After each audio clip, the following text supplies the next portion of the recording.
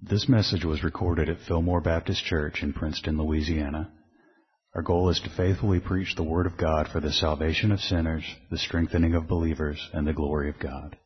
Please visit our website at www.fillmorebaptist.org and listen for more information at the conclusion of this message.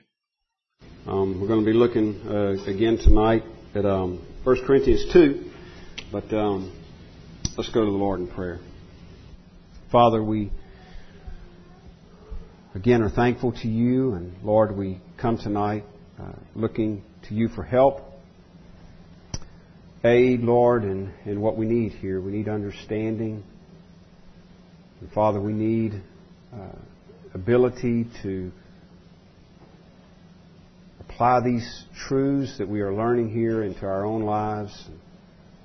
Lord, we want to grow, increase in our love for you, and in the right kind of knowledge of you, genuine knowledge of you. Lord, we want to grow in love, grace. And Father, we look to you. We are dependent upon you to make these things happen within us.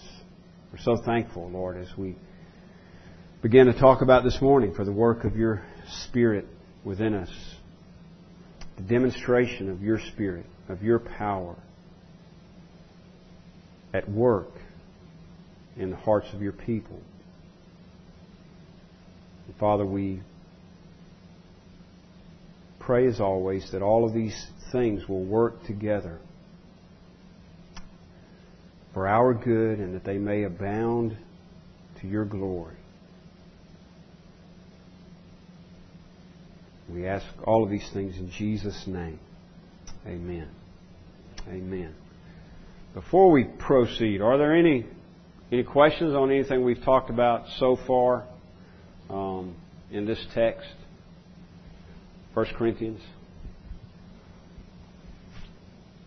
All right. So, up to where we are at this point, everything's crystal clear, right? Okay. Okay. Well, I need to talk with you afterwards and see if I can clear some things up for me. Okay. No questions. All right. We're going to pick up where we left off this morning in verse 6. And remember, in fact, I do need to read at least read verse 4 and 5 again, so we just kind of understand where we are. If Paul has been making his argument here for the true wisdom and power of God. He's been arguing against what the Corinthians seem to be enamored with, and that is the wisdom of men. And they seem to be becoming focused on personalities and manners of delivery and even content other than that of the gospel, that which really matters, Christ and Him crucified. So one thing we want to do, and this is what we see Paul doing here. I'm not sure I've emphasized it quite this way or in these words enough, but I do want to do that.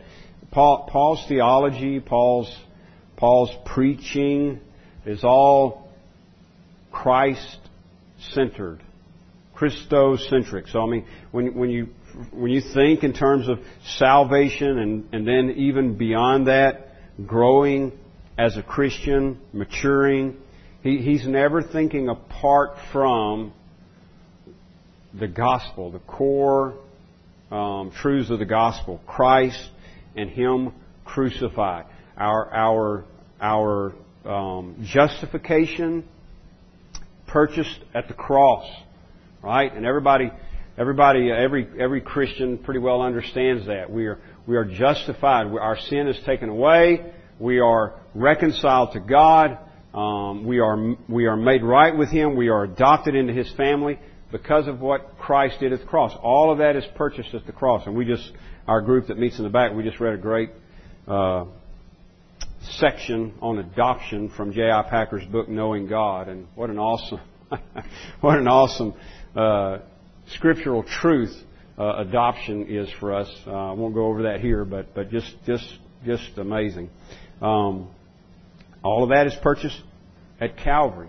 What we I think maybe neglect to think about sometimes is that's the same way we continue. So growth, progress, maturity is going to come the same way. I mean, it's all purchased by what Christ did at the cross at Calvary, and we are just as dependent on Christ's work and the power of the Holy Spirit at work within us. We are just as dependent upon God's work for our spiritual growth as we are for regeneration and justification initially. Okay, so Paul's message is summed up. It's not that all he talked about was the death of Christ. We know that's not true because he preached the resurrection, for example. I mean, you're going to find examples of that in the book of Acts.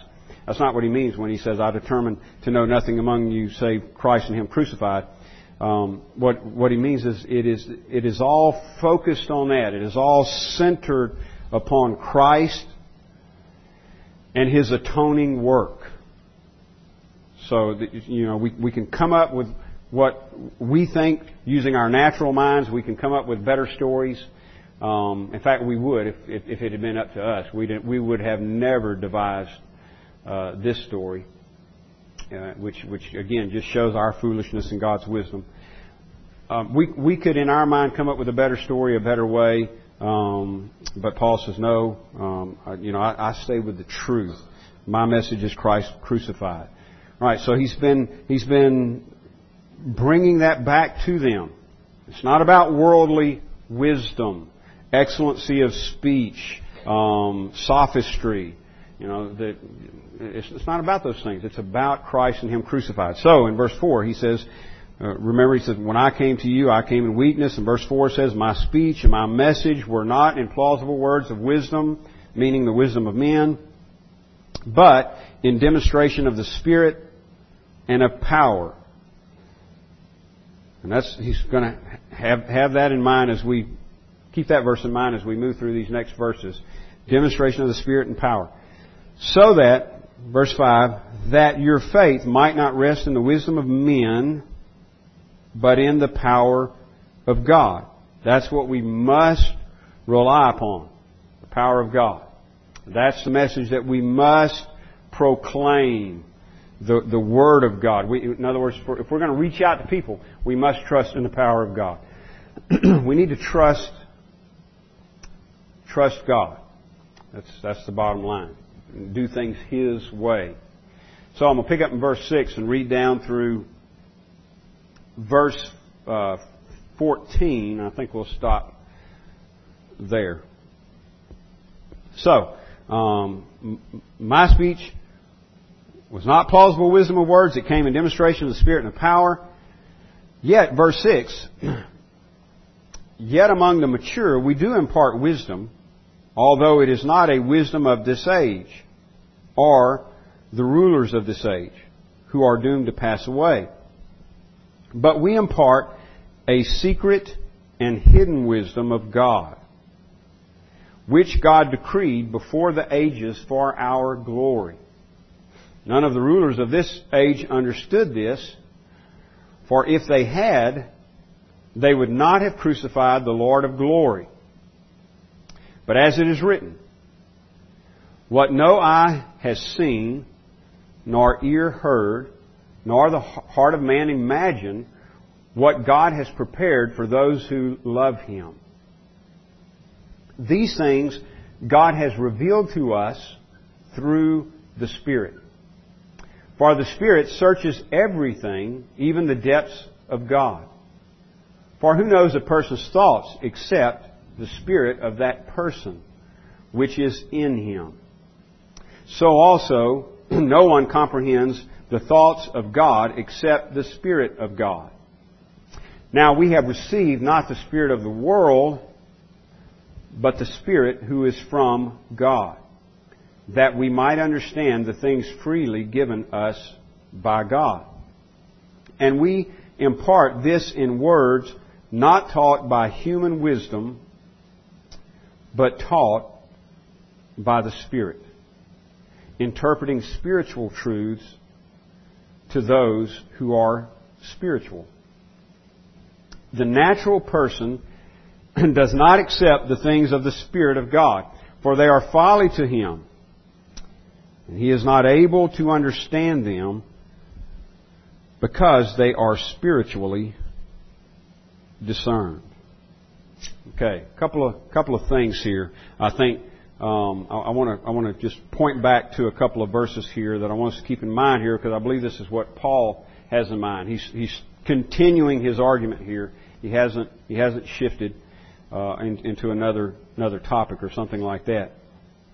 One, if you go all the way back to chapter 1, verse 21, for since in the wisdom of God, the world did not know God through wisdom, it pleased God through the folly of what we preach to save those who believe.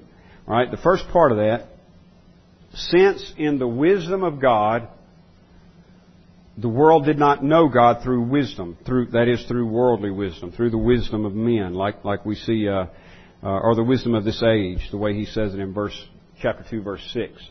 So, in the wisdom of God, and I think what you can view this a couple of ways. I think what he's saying is this is the way God determined it. This is the way God designed it. So that would be, in other words, you can kind of paraphrase it this way. This is the way God decreed that things should be. You cannot know Him through worldly wisdom, through the wisdom of this age. You cannot come, and I think the idea being to a saving knowledge. You cannot come to a saving knowledge of God through the wisdom of this world. This is the way that God has designed things. Another way to think of it is, and they're both workable, but I think the one I just mentioned is probably the correct view. But you could also look at that phrase this way. In the wisdom of God, the world did not know God through wisdom. You could view it this way. To paraphrase, in the midst of the wisdom of God. In other words, while God is working out His wisdom, His plan, while His plan is being executed, being carried out, that is, all of redemption history, all the way up to the cross, and now in Paul's day and in our day, we're beyond the cross. We're on the other side of the cross. In the midst of all that, God's doing all that, and in the midst of all that, the world did not know God through the wisdom of this age. So the idea would kind of be this, that in the midst, and of course we do see this in the New Testament, in the midst of what God was doing, the suffering servant, Christ comes and He lives out the righteous life, and He suffers and dies for His people, and He is raised again on the third day. And in the midst of all of that, people just miss it entirely. They did not come to know God even while all that was going on, because they could not through worldly wisdom. They could not, in other words, without intervention. So keep that in mind, because I think this is part of what we were reading in verses 6 through 14. Paul is unpacking. In other words, this is God's design, that the world could not know Him through worldly wisdom, and now he's expounding further on that. So, he says also, and one more I need to point out before we go on. Chapter 2, we read this morning, chapter 2, verse 4. My speech and my message were not in plausible words of wisdom, but in demonstration of the Spirit and power. So keep that in mind as well. He's saying, my speech, the message I brought to you, came to you in demonstration of the Spirit and of power. So people could not come to know God through worldly wisdom. So what it takes is the demonstration of God's Spirit and God's power. So Paul says that's how my message came to you, in demonstration of the Spirit and of power. So again, I would say he's expounding on these things. And one key thing here that that Paul is bringing out as he unfolds his whole argument here is the necessity of the Word of God, which he refers to here, for example, as the Word of the cross or as Christ crucified. Or in verse 6, in verse 6, he calls it wisdom, but not the wisdom of this age, but the Word of God, in other words. So the necessity of the Word of God, that is the message of the cross, Christ crucified, and, secondly, the necessity of the work of the Spirit, the Holy Spirit. And those two things are never separated. You can have the Word. We do have the Word in written form right here. I guess I have possessed a copy all of my life, as far as I know. I know when I was 5 years old, I was ring bearer in my eldest sister's wedding, and I guess she was 18 and I was 5, and her and her new husband at the time gave to me as a reward for my great performance in their wedding was a King James Bible that I have to this day, and it basically, for some reason, I mentioned to y'all before I was saved, I still had some kind of, I would say now, superstitious attraction to it. I mean, I treasured it in a way, not totally the right way, but I did see it as the Bible, the Word of God, and I think probably my thinking was more superstitious than anything, but almost like a good luck charm. I can remember going through some hard periods, and it stayed on close to my bed. It would have helped a lot more if I opened it and read it, but which I did occasionally. But anyway, the point is this: you can have the Word and even read the Word, which I strongly recommend, even to lost people, and read the Word without the work of the Spirit. You won't get the main message. You may get a lot of things. You may come away going, "Wow, Jesus was clever." Man, those Pharisees would try to put him on the spot, and he'd come back with a great answer. He was clever. Or you may just come away with a intellectual kind of I don't know how to say it other than just like a merely intellectual understanding of the narrative there. Okay, Jesus came and He died, and supposedly people are saved through that. I mean, if you read it, you're going to get that obviously to some extent, especially if you go to the trouble of memorizing it. But it's not going to have any real application to your heart and soul, and therefore no radical effect on you as a person apart from the work of the Holy Spirit. You cannot come at it totally with the wisdom of this age or with mere human intellect and know God.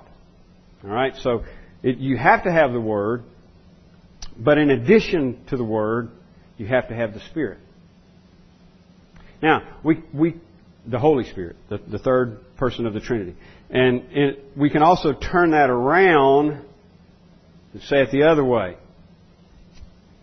Because sometimes people have a strange idea about what it means to be spiritual, and a strange idea about spirituality, and they tend to, and I've seen this, it's not uncommon in our culture, even among professing Christians, they tend to divorce spirituality from the Word.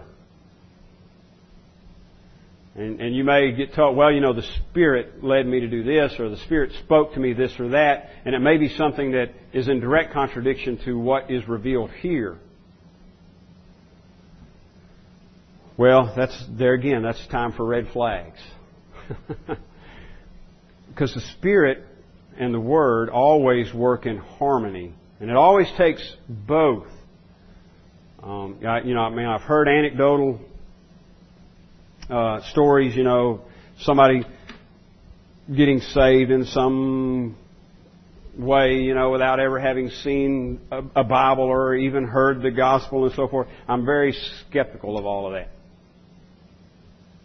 Because it seems to me when I read the New Testament, the Word has to be proclaimed in some way. It doesn't have to be like I'm doing right now. It doesn't have to be a Billy Graham crusade. It doesn't even have to be a Bible. As long as somebody's taking them this message from the Bible and telling them about Jesus, telling them about Christ and Him crucified, then as long as that's happening, then okay. But apart from that, well, they saw an angel, and an angel. I'm very skeptical about all that, because Paul clearly says in Romans that a preacher has to go.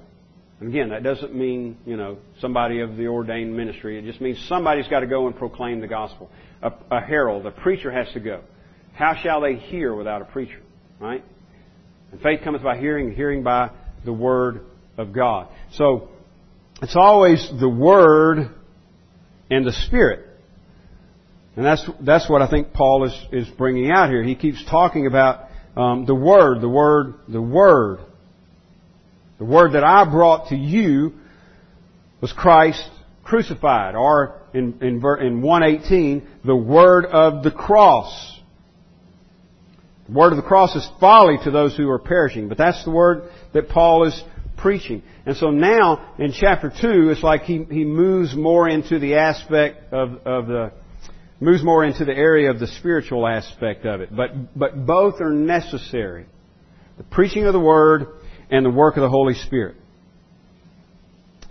So the preaching of the Word of the cross, Christ crucified, and demonstration of the Spirit and of power. And I mentioned this morning that I think that's exactly what verse 4 is referring to. Demonstration of the Spirit. Not meaning signs and wonders, but meaning the work of the Spirit in individuals so that their lives are changed. That's the power of God. The demonstration of the Spirit and of the power. That is the power of God. So it's the Word and the Spirit. And Paul says, the Word that I preached to you came with the demonstration of the Spirit and of power, the power of God. So it's always the Word and the Spirit. And not any word. He's already made that clear, right? It's got to be what we have here. What we have here. Christ, the gospel. Christ crucified. The Word of the cross. Jesus come incarnate, living, suffering, dying at Calvary, raised again on the third day, seated at the right hand of the Father, coming again for His people and reigning forever and ever and ever. The Word of the cross, Christ and Him crucified. That's the Word. And the work of the Spirit. So, Paul says again in verse 6, yet among the mature, we do impart wisdom. So he's saying, we are teaching wisdom here. We are imparting wisdom.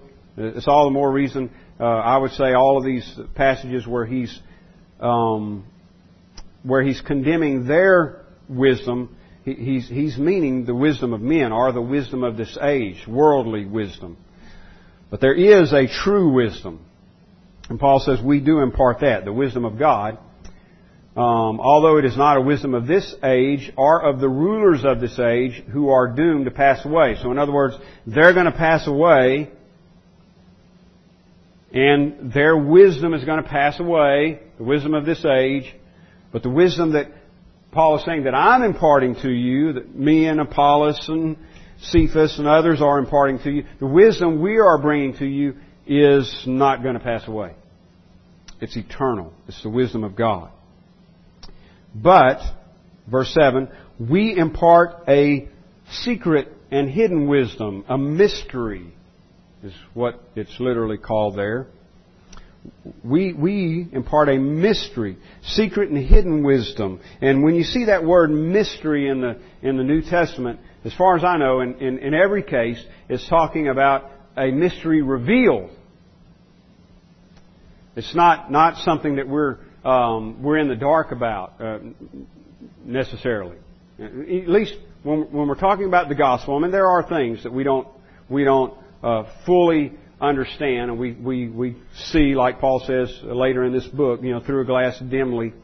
But in terms of salvation, it has been made known to us, been clearly revealed. It is referred to several times as a mystery, but it means it has been hidden in the past and it is now made manifest. It's like an unveiling when you go to, and I've never been to one, but you go to see a statue, a sculpture presented, and they have the unveiling. And that's the idea usually behind this word mystery. It was hidden, but now it's unveiled. And so Paul says, that's what we're bringing to you. We impart a mystery, a secret and hidden wisdom of God, which God decreed before the ages for our glory. So God decreed it before the ages, and it's been hidden, it's been concealed, but now He's made it known. And it's, in a nutshell, again, it's the gospel. It's the word of the cross. It's Christ and Him crucified. It is salvation through the life, atoning, death, resurrection of Jesus Christ. So, he goes on to say, verse 8, nevertheless it was hidden from the world, right? And none of the rulers of this age understood this.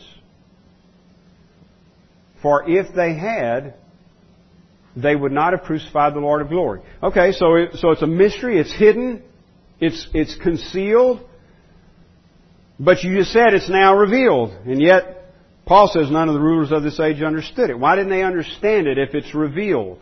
Well, he's getting to that. So, it's been revealed, but to some, it's still hidden.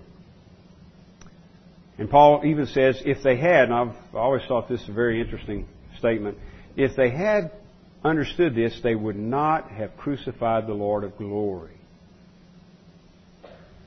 So there is a sense in which they did what they did in ignorance. Not that they're not culpable, not that they weren't evil. I say they, really we all bear responsibility, right, for the crucifixion of Christ, don't we? Because He was put to death for our sin. So it's not that we weren't evil. It's not that we don't bear the responsibility of our sin. We do. But those who did it, especially in thinking about those who actually were there, hands-on, there is a sense in which they did it in ignorance. Paul even says that of himself, talking about his pre-salvation state. I was ignorant. And Jesus said from the cross, Father, forgive them, for they know not what they do. And Paul clearly says here they didn't understand. If they understood, they would not have crucified the Lord of glory. So here's the thing. It's revealed. Paul is saying, I'm imparting to you a mystery which has been hidden from the ages. It is now made manifest. Nevertheless, the rulers of this age did not understand. That is, it remained hidden from them. They didn't understand because if they had understood, they would not have crucified the Lord of glory. I think, again, that's just his way of saying it. It's obvious they didn't understand. Or, say it this way, it's obvious it wasn't revealed to them. It was not made known to them. But, as it is written, verse 9, and he quotes here from Isaiah 64, what no eye has seen, nor ear heard, nor the heart of man imagined, what God has prepared for those who love Him. Now, I think one reason he uses that passage, maybe more than one, but I think one reason he uses that passage is because everything he's been saying here about worldly wisdom. And in the wisdom of God, the world did not know God through wisdom. That is, you couldn't even think or imagine what God is doing, what He's at work doing. What no eye has seen, nor ear heard, nor the heart of man imagined, what God has prepared for those who love Him. His thoughts are so far above ours. His ways are so much higher than ours. That in and of ourselves, in just through mere human intellect and worldly wisdom, we could never conceive of what God is doing in behalf of His people. And I've heard this verse countless times applied to the eternal state, heaven. Eye has not seen nor ear heard, nor the heart of man, nor has entered into the heart of man, what God has prepared for those who love Him. And people say, see, we don't know. We don't know what awaits us. We can't know. Well, there's some truth. There's some truth to that, but that's not what Paul's saying here. He's talking about the gospel, the revealing of the gospel. And he doesn't say that we don't know it. He says that we didn't know it. Look at verse 10. These things, that is what eye has not seen, nor ear heard, nor has even entered into the heart of man, or man has imagined, what God has prepared for those who love Him, these things God has revealed to us through His Spirit. He's not saying to Christians, look, you don't have a clue what God has prepared for those who love Him. No, He says, these things didn't come from the mind of man. The mind of man could have never devised these things, could have never attained to these things on our own. We could have never conceived of these things, but God has revealed them to us. He's made them known. He's unveiled it. It's a mystery revealed through the Spirit. That is the Holy Spirit. Through the Spirit. So God has now unveiled, revealed what He has prepared for those who love Him. And He has revealed it through His Spirit. The demonstration of the Spirit and of power. That is, the Spirit of God working in the lives of individuals, giving them understanding of salvation through Jesus Christ. Giving them understanding of what God is doing in our behalf. So, these things God has revealed to us through the Spirit. So, you've got the Word and the Spirit. The Word of the cross, Christ crucified, the wisdom of God, he calls it, and the Spirit, the power of God, the demonstration of the Spirit. God has revealed these things to us. They were hidden from the rulers of this age. They didn't know them. Paul says, you know them. He's saying that to the Corinthians. With all of his refutation, refuting them for their wrong-headedness, for their wrong thinking, for their wrong focus. You're getting your eyes set on the wrong things. And he's trying to bring them back. Look at what God has done in His wisdom. I came preaching the cross, and that changed your life. Why do you want to veer away from it now? And you want wisdom? You want wisdom? Well, Paul says, this is the true wisdom. Even the rulers of this age could not attain to it. But God has made it known to you through His Spirit. For the Spirit, again in verse 10, for the Spirit, that is the Holy Spirit. The Holy Spirit searches everything, even the depths of God. In Romans 8, Paul says, the Spirit searches our hearts. Nothing is hidden from Him. He searches everything. He searches our hearts. He knows our hearts. And here, Paul says, He searches even the depths of God. Because He's the Spirit of God. And Paul gives a little parallel here, a little analogy in verse 11. For who knows a person's thoughts except the spirit of that person? In other words, who knows your thoughts? Well, I saw a commercial the other day. You call these the psychics of the stars or something like that, and they'll tell you all about you, right? And I've always thought, if they know that much, why don't they call me? I mean, they ought to know my number, and they ought to know how to get a hold of me and what I need, right? Why should I have to call them and spend all that money? Nobody knows your thoughts except you, your spirit, your inner being. You know, down in the depths of yourself, you know things nobody else knows about you. Now, Paul's just using that to say nobody knows God better than the Spirit of God. He searches the depths of God. For who knows a person's thoughts except the spirit of that person, which is in him? So also, no one comprehends the thoughts of God except the Spirit of God. You hear that? Nobody comprehends the thoughts of God. Worldly wisdom won't do it. The wisdom of this age, the greatest philosophers, the greatest scientists, the greatest moral teachers cannot attain to the thoughts of God. Nobody comprehends, nobody grasps, nobody attains to those things except the Spirit of God. So, if we are to know anything of those things, it has to be imparted to us through the Spirit. So, no one comprehends the thoughts of God except the Spirit of God. Now, we have received not the spirit of the world, but the Spirit who is from God. Boy, is that not a message for the church today. Sometimes, we're like James and John. We forget what spirit we're of.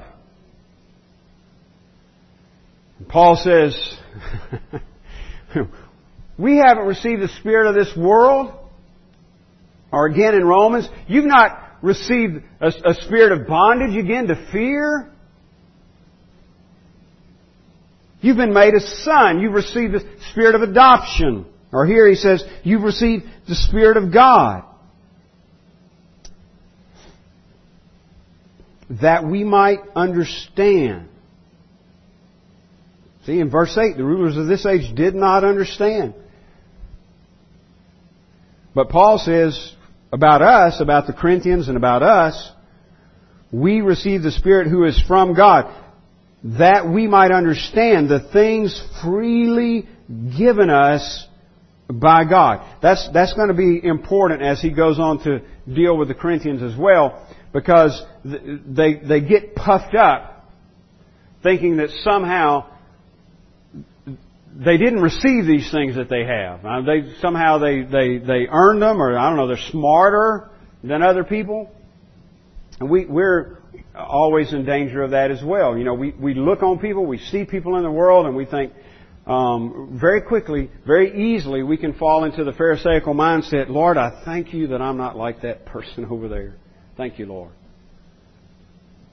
As though we didn't receive freely our understanding from God. Freely meaning we didn't do a thing for it. We didn't do a thing to earn it. No brownie points. It's just freely bestowed. So Paul says He's given us the Spirit from God that we might understand the things freely given us by God. And we impart this in words not taught by human wisdom. Again, there's the contrast. It's not human wisdom. This is the wisdom of the Spirit of God, from God. Not by human wisdom, but taught by the Spirit. Taught by the Spirit. Interpreting spiritual truths to those who are spiritual. Now again, what Paul is talking about being taught here is everything that's right here. You could say, well, you know what, I see right there, Paul says we're taught by the Spirit. I don't need the Bible. I don't need the Bible. I can just be taught by the Spirit. No, the way that the Spirit teaches us is by opening up the Word of God to us, giving us understanding of the message that Paul has been talking about here. The gospel, the Word of the cross, Christ crucified. And so there again, you go the other extreme. I don't need the Spirit, I've got the Word. No, you've got to have the Word and the Spirit. It is the Spirit opening up or giving understanding, as Paul says it here, of the Word, the message of the cross.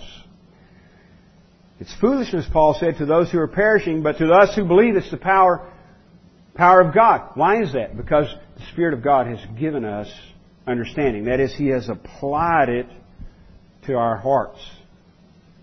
So, verse 14, boy, this is such a crucial verse, and maybe we'll come back to it. We don't have time much time to spend on it tonight. The natural person does not accept the things of the Spirit of God,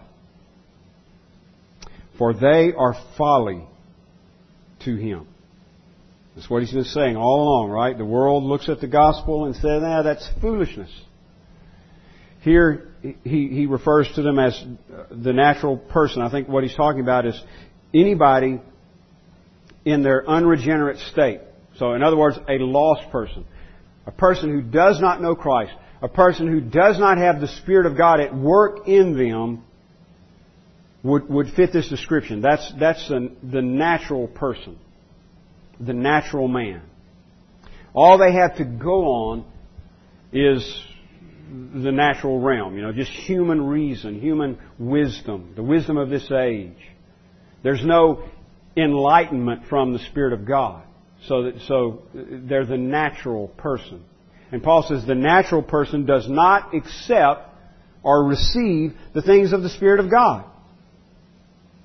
Now, how did God make His salvation known to us? The things that He has prepared for those who love Him. How did He make those things known to us? Through the Spirit. But the natural man does not receive the Spirit, the things of the Spirit of God, Paul says. For they are foolishness to him. Now, not only is the gospel not included in that, I would say that is exactly what Paul's talking about here. So, when people say that a lost person has an innate ability to hear and receive the gospel, I would say this verse flies in the face of that idea. It's exactly what Paul is saying cannot happen. When he says spiritual things here, or the things of the Spirit, it seems to me that he has specifically in mind the gospel. Because he says, for they are folly to him, and that is exactly what he said about the word of the cross back in 1:18. For the word of the cross is folly to those who are perishing. So those who are perishing are synonymous with the natural person. That is, anybody outside of Christ, anybody that has not been saved, anybody unregenerate, that is not born again, as Jesus says in John 3, cannot receive the things of the Spirit of God. For they are folly to him, and he is not able to understand them. So a lost person does not have the ability to understand spiritual things. And the gospel, the message of Christ crucified, is a spiritual thing. If that's not a spiritual thing, I don't know what is a spiritual thing. And a person in their lost condition, the unregenerate person, is not able, that's strong language there, does not have the power, The word translated able there, or cannot, is the word dunamis, where we get our word dynamite. In other words, they don't have the power to understand things of the Spirit of God. Because they are spiritually discerned. That is, the things of the Spirit of God are spiritually discerned. So, for example, the rulers of this age that Paul refers to did not understand because they were not able to receive, to grasp, to comprehend what God was doing. If they had been, Paul said, they would not have killed the Lord of glory. They were not able. These things are only revealed through the Spirit. Now, Paul doesn't go into a description here of regeneration, but let me say again, I would say it is hinted at, again, back in verse 4, my speech and my message were not plausible words of wisdom, but demonstration of the Spirit and of power. In other words, lives were changed. The Spirit of God regenerated people. So here's the bottom line on receiving the things of the Spirit. In this case, believing, which is what Paul's talking about, believing the gospel, seeing the wisdom of God in the message of Christ crucified. How is it that some people do and some people don't? He clearly says, the word of the cross is folly to those who are perishing, but to us who believe, or to us who are being saved, it is the power of God. What is the difference?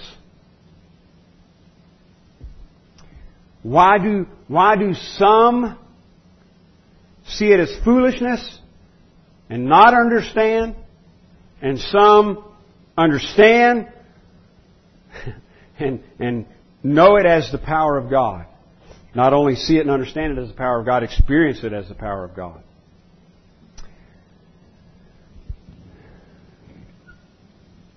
The difference is a work of God.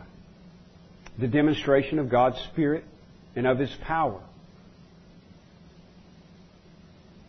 The natural man does not accept the things of the Spirit of God, for they are folly to him. So, how do you change his mind on that? Well, we don't, but God does. By changing his nature from natural man to spiritual man. That is, you're born again. The person has to be born again. Now, as I said, Paul doesn't go into all that here. It just seems to me that it is hinted at strongly. I mean, that it's understood. I think when he speaks of the demonstration of Spirit and of power, they know what he's talking about. And it's the same thing that, like I read to you this morning from 1 Thessalonians 1:5. You turn to God from idols, and now you wait for the Lord, for the Son of God. Because they've been born again. Because now they understand. And he says similar things about the Corinthians here. In chapter 1, he refers to them as called to be saints.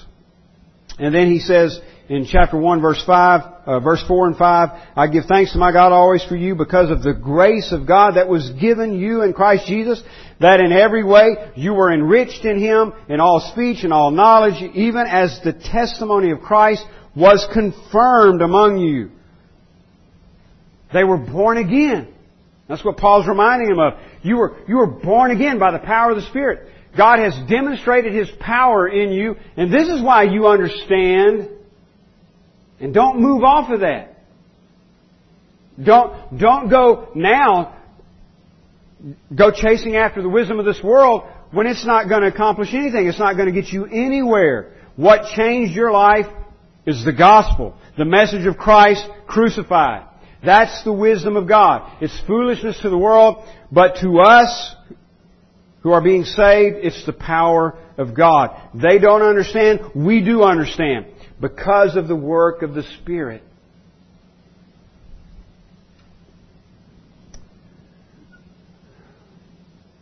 these things are spiritually discerned.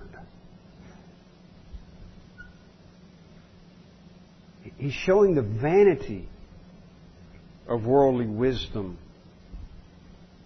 You're not gonna scale the heights of the knowledge of God through worldly wisdom. These things are spiritually discerned, Paul is saying. And through the rest of this epistle,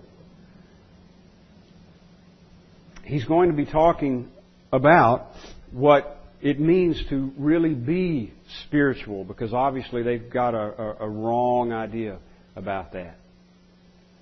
They're thinking it consists of things like worldly wisdom. If we can gain, we can be smarter than everybody else and speak better than everybody else and have a better story than everybody.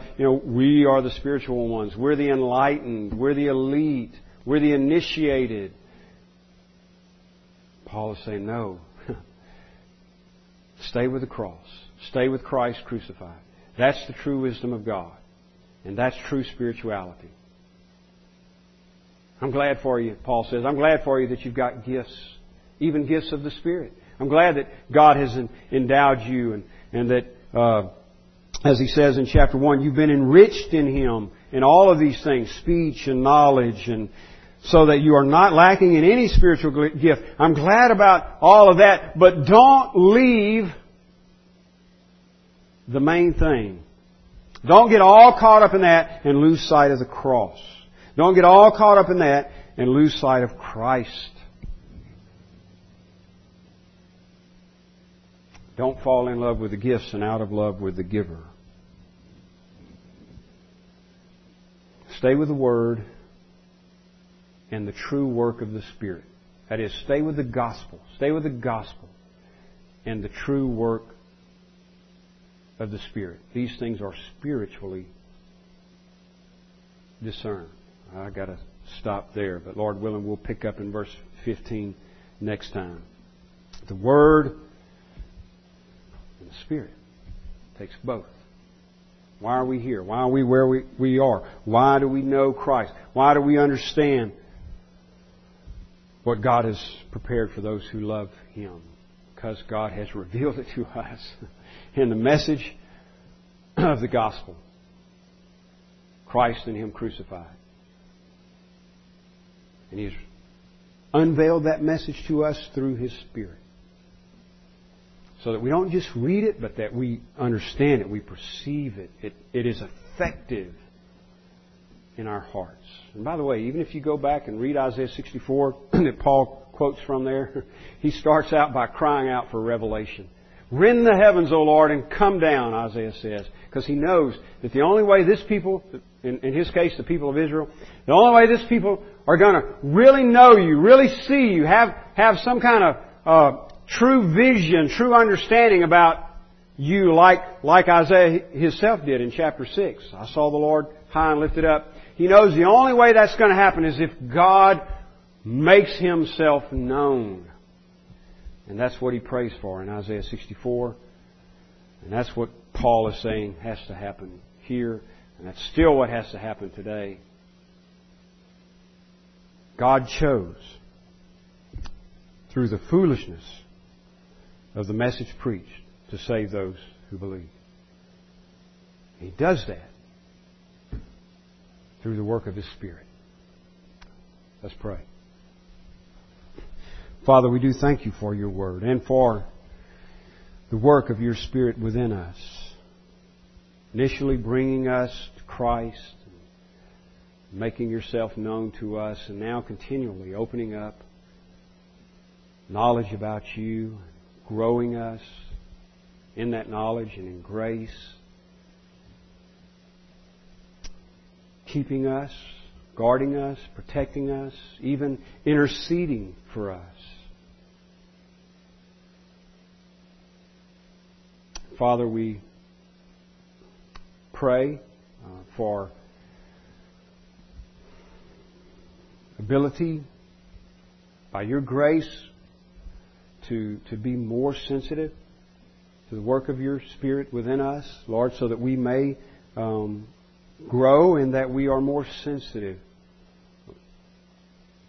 that we may truly say, like John, I must decrease and you must increase. May that be our heart's cry. May you have your way within us for our good and for your glory. In Jesus' name we pray. Amen. This sermon is made available through the ministry of Fillmore Baptist Church in Princeton, Louisiana. Our desire is to faithfully proclaim the message of salvation which God has provided in the life, death, and resurrection of Jesus Christ our Lord. For more resources and information, please visit our website at www.fillmorebaptist.org. You may use the links there to contact us or write us at Fillmore Baptist Church, 6304 Highway 80, Princeton, Louisiana, 71067.